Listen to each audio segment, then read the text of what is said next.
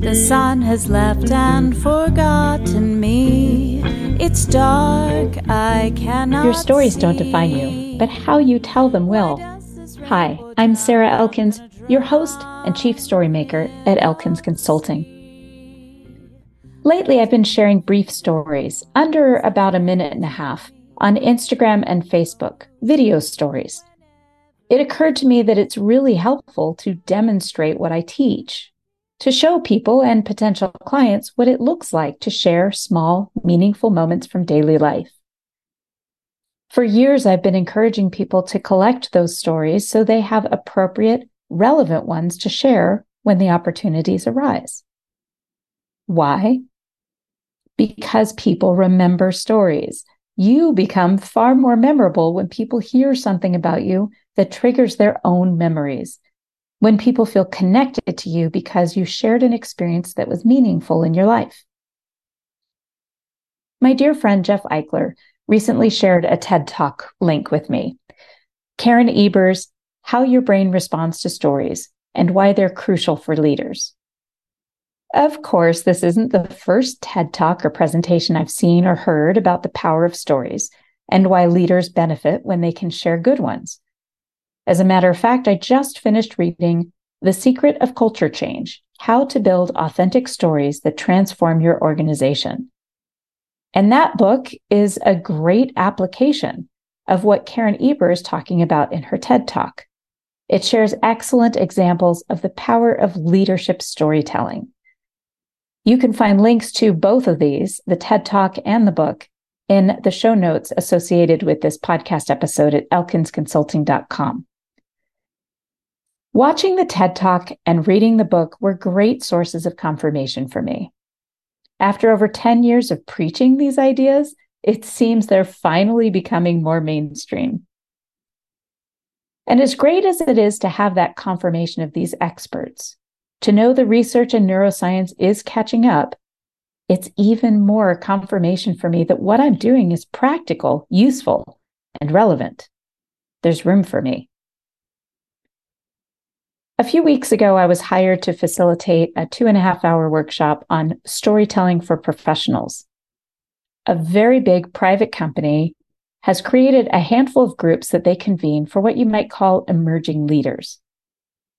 They organize monthly virtual gatherings, and once each year, they have an in-person retreat.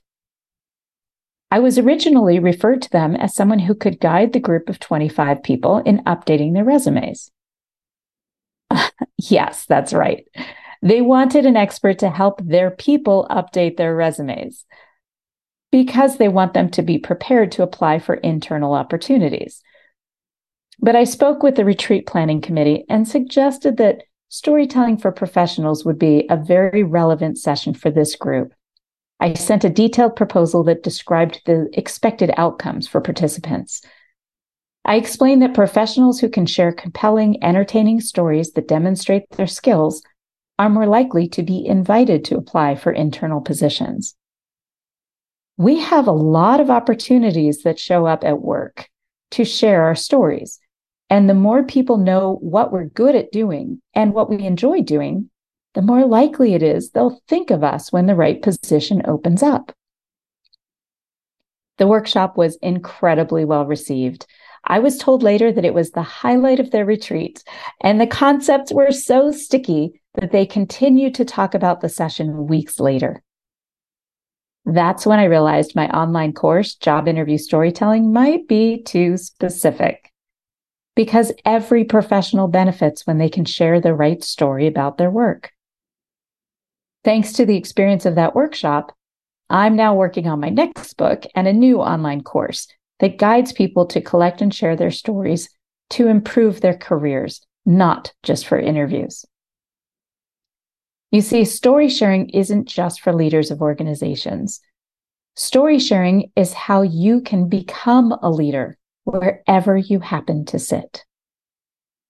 To truly connect with people, they have to know what matters to you. And for people to follow you, to be a good leader, the best way for people to know what matters to you is to see it in your actions and to hear your stories.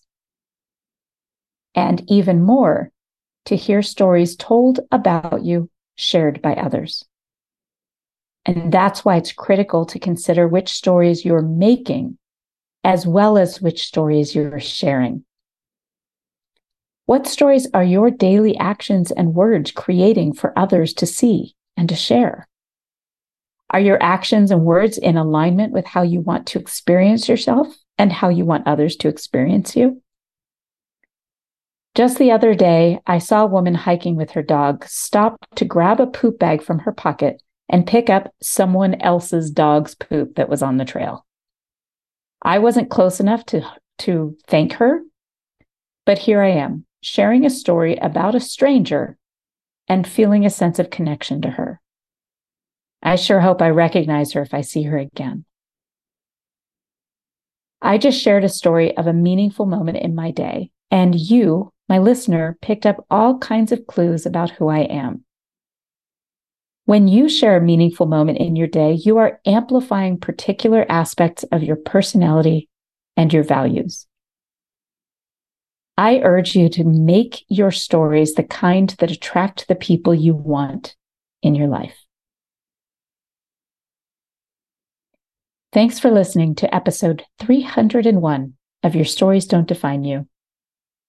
Tune in next week to hear more examples of story sharing, to uncover your own stories to collect and share when you have an opportunity to connect with another human. And we really need that kind of connection right now. If you're planning a conference or retreat, I'd love to chat with you about how my storytelling topics will wow your audience and community. Visit my website, elkinsconsulting.com, to schedule a call. I look forward to hearing from you. Smile, what's the use of crying? You'll find that life is still worthwhile if you just smile.